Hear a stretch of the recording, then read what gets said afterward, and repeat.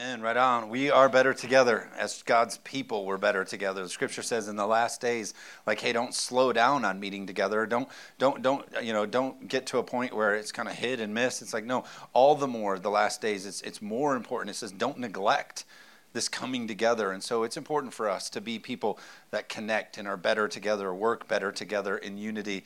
Today specifically, I want to talk about how we're better together in prayer.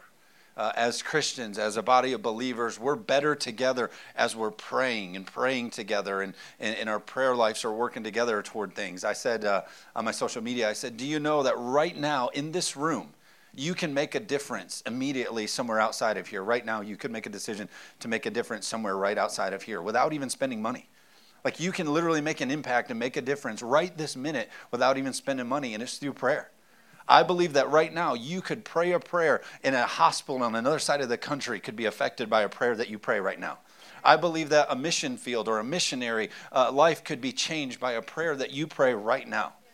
Paul said in a lot of his writings, he said, my prayers are with you, and just remember my prayers are this with you. And was reminding them of like, look, my prayers are joined with what you're doing. Like, we're participating together in this.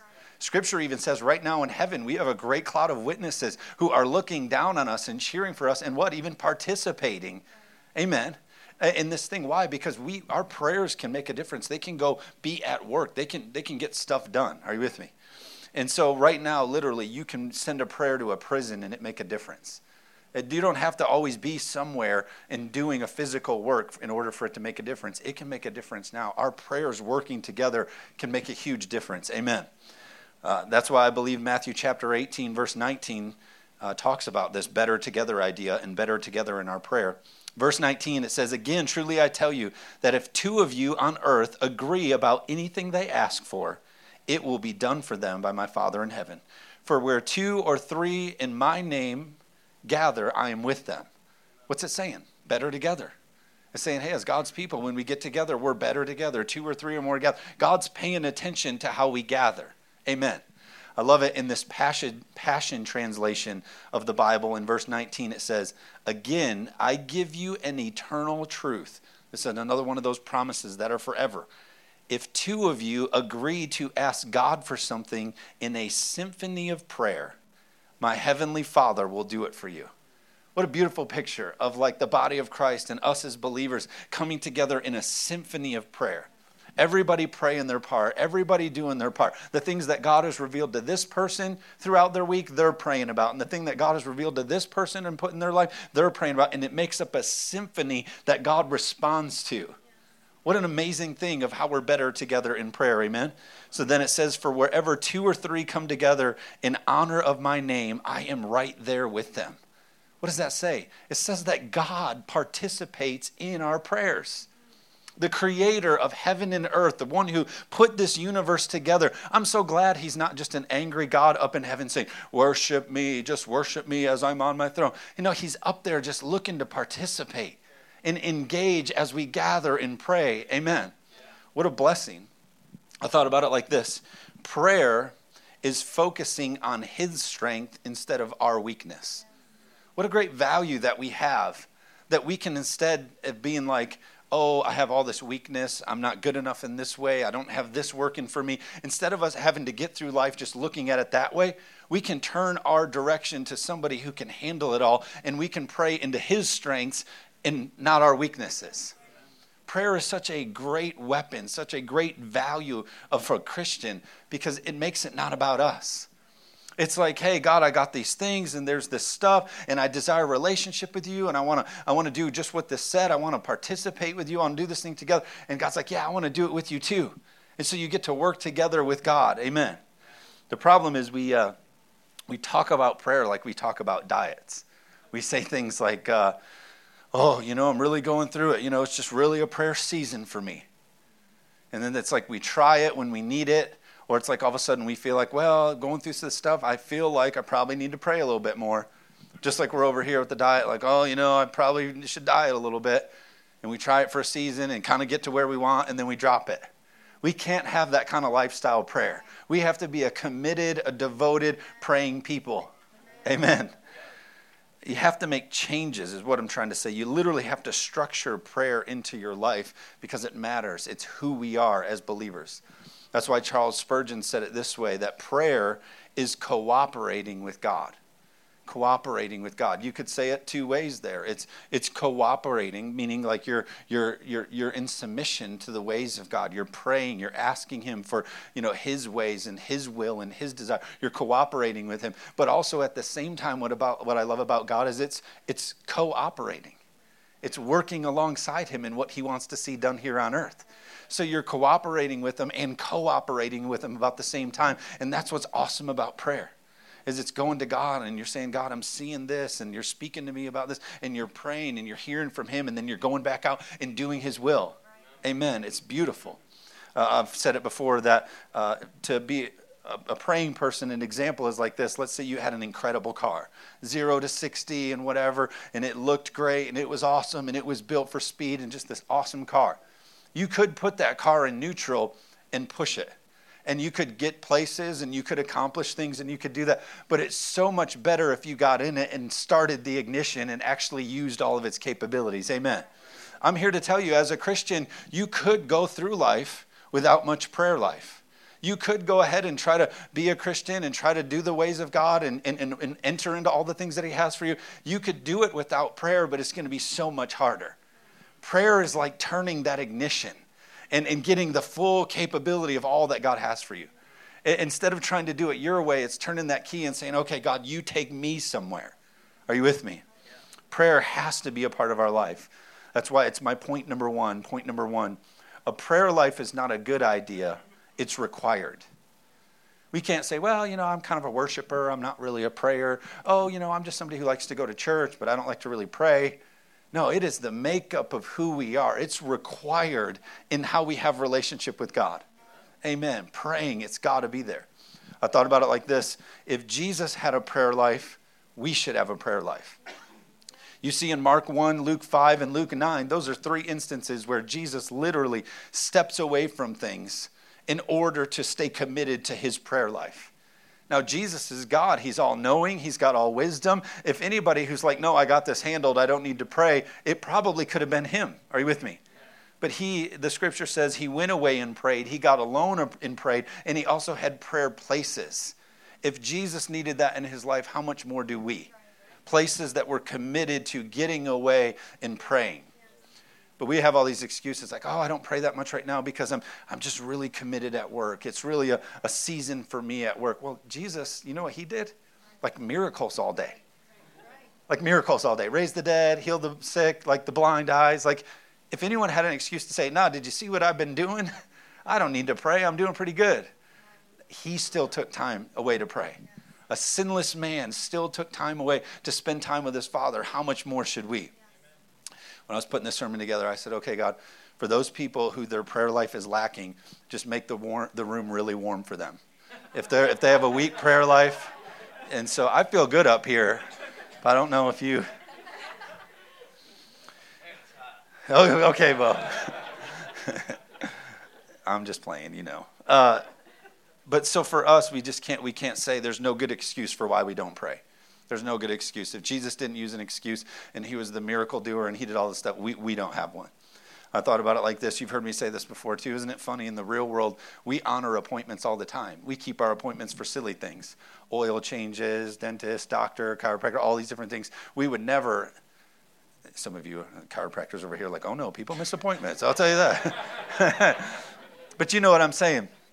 We keep those. We keep those the best that we can. Why don't we keep our appointments with God in prayer? Why don't we keep our daily, and I'm not saying out of a religious way, like, oh, you better pray this morning or God's going to get you. I'm talking about this is important to me, and I'm going to keep this commitment. Amen. Lifeway Christian Research did some rankings about Christian, activity and things that as Christians we should be doing. Our practices is the word I was looking for. And so practices is a wrong word. I don't actually love that because it's lifestyle. But let's just use the word practices, the things that as Christians we're called to do. Do you know that prayer ranked last of all the things that you can do as a Christian. Read your Bible, go to church, all the different things.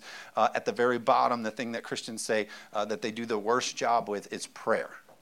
So at rank number 1 is the thing that they do the least. But what's amazing about this list is, check this out. Look what happens. Number 1, the thing that they do the least is pray. Number 2, thing that we see lacking and hurting or hindering the local church, the body of Christ, is discipleship.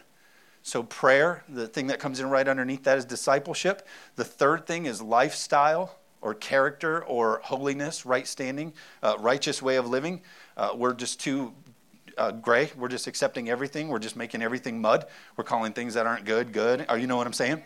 And so lifestyle and leadership. Number 4 is evangelism is coming in at the fourth least thing, evangelism. And then poor doctrine is coming in. People don't have solid theology. They don't have a good understanding of Scripture. And then number 6, they see apathy in the church. They see no connection, no service, no work, no giving back. You see apathy. Little enthusiasm is one of the things that they categorized it as. Could I argue that these things actually rank perfectly in the default of when we miss prayer as a church? It's no wonder that we can't disciple people. That was number 2. It's no wonder we can't disciple people because we're not going to God and asking him what he even wants to do. So if we're not getting from God, how could we ever give to somebody else in discipleship? And because we don't disciple people, no wonder lifestyle is ranking as the third worst, because we haven't discipled anyone. They don't know. Are you with me? They don't know how to live. So then because they don't know how to live, since we don't know how to live, how could we ever evangelize and tell anyone how to live? So no wonder evangelism is suffering. Are you with me?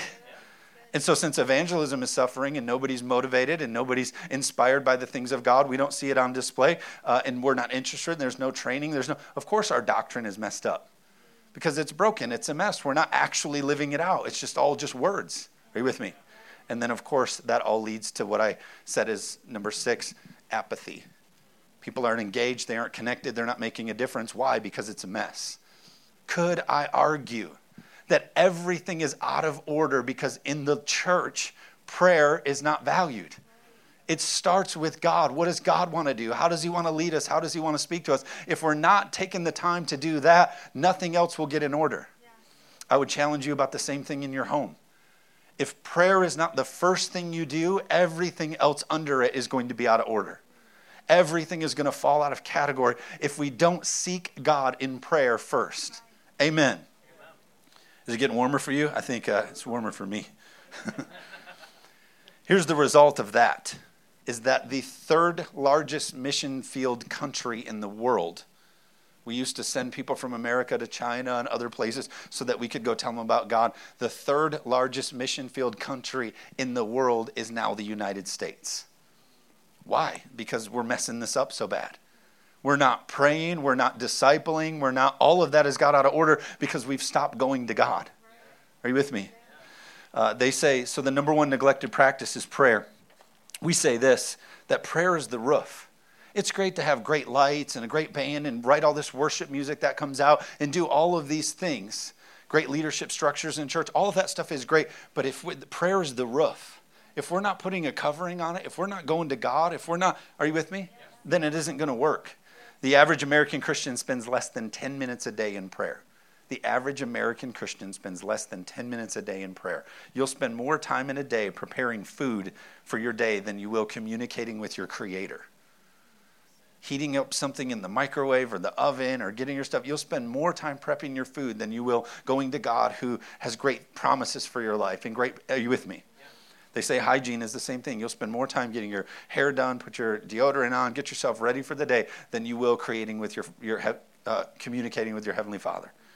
Think about it this way. Since it's summer, you'll spend more time, the average American will spend more time this week taking care of their yard than they will their verbal relationship with God. It's not okay. Amen? It's not okay. And so we got to be back to prayer. We got to get back to prayer. We have to be communicating. It's a requirement. Amen? Point number 2, God rewards prayer. That's what I love about God, is that we're not just doing this for some useless tradition. We're going through this thing, and God is also blessing it at the same time. It's not like we go in and did our duty and whatever. No, God is like, again, he's working in it, cooperating with us. He's active in it, and he rewards us for it. Amen? That's why Matthew 6:5 says, and when you pray, you shall not be like the hypocrites, for they love to pray, standing in the synagogues and on the corners of the street, for they will be seen by men. Assuredly, I say to you, they have their reward. But you, when you pray, that's you. Go into your room, and when you have shut the door, pray to your Father who is in the secret place, and your Father who sees in secret will reward you openly. God wants to partner with us in prayer. He wants to be communicating with us. He wants to be in that cooperating type of relationship. Amen. Point number 3. Your life will lack if your prayer life lacks. Your life will lack if your prayer life lacks. James 4:1 says, where do wars and fights come from among you? Do they not come from your desires for pleasure? You lust and you do not have. You murder and covet and cannot obtain. You fight in war, yet you do not have because you do not ask. I'm going to give you a little bit of example. I've used this before. If you have little kids, which I do, 5, 3, and 1 here in like 6 weeks. Oh my gosh.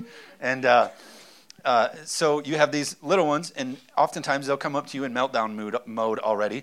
They'll come in, and they haven't even said what they want, right? They're all, and it's like, hey, hold on, what's going on? Listen, just tell me what you need. Juice box, hold on. I am the giver of the juice boxes. I can help you, but you have to ask. And I wonder how many of us live that way through our life. We're going to God, this and that. He's like, whoa, hold on. I am the giver, the scripture says, of good gifts. What do you need? You haven't even asked yet.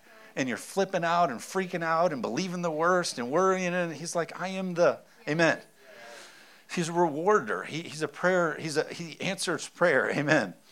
And so it's saying, hey, we get into all this murder and fighting and all this kind of stuff. And it's like, you haven't even asked yet. Amen.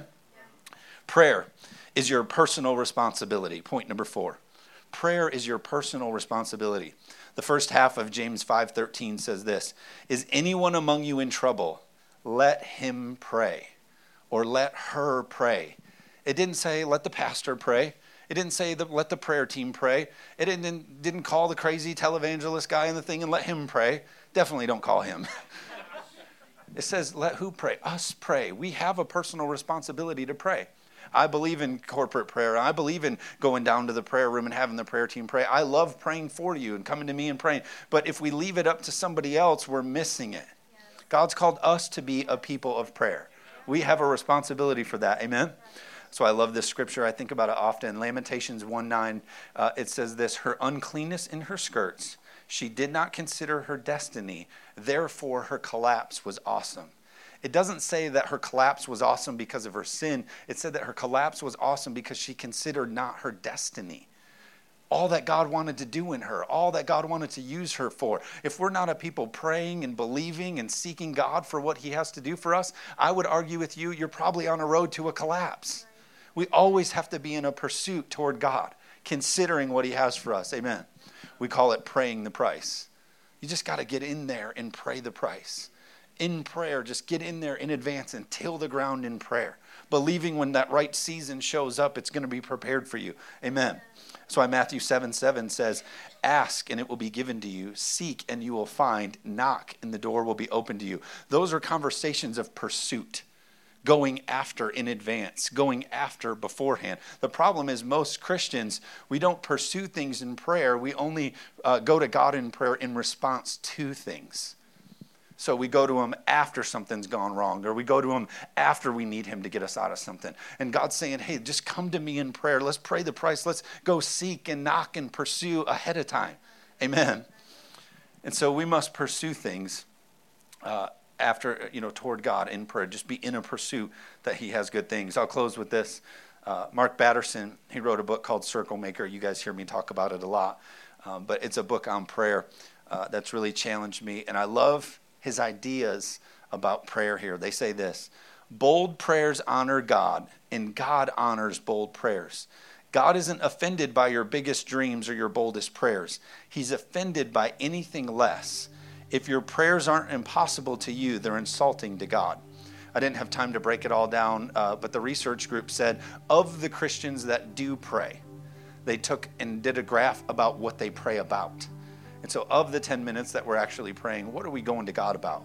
And it's like I believe it was 92% of what we pray about in our 10 minutes is basically, God, take care of me. God, take care of my family. God, bless me. Keep me safe. We just keep it in this little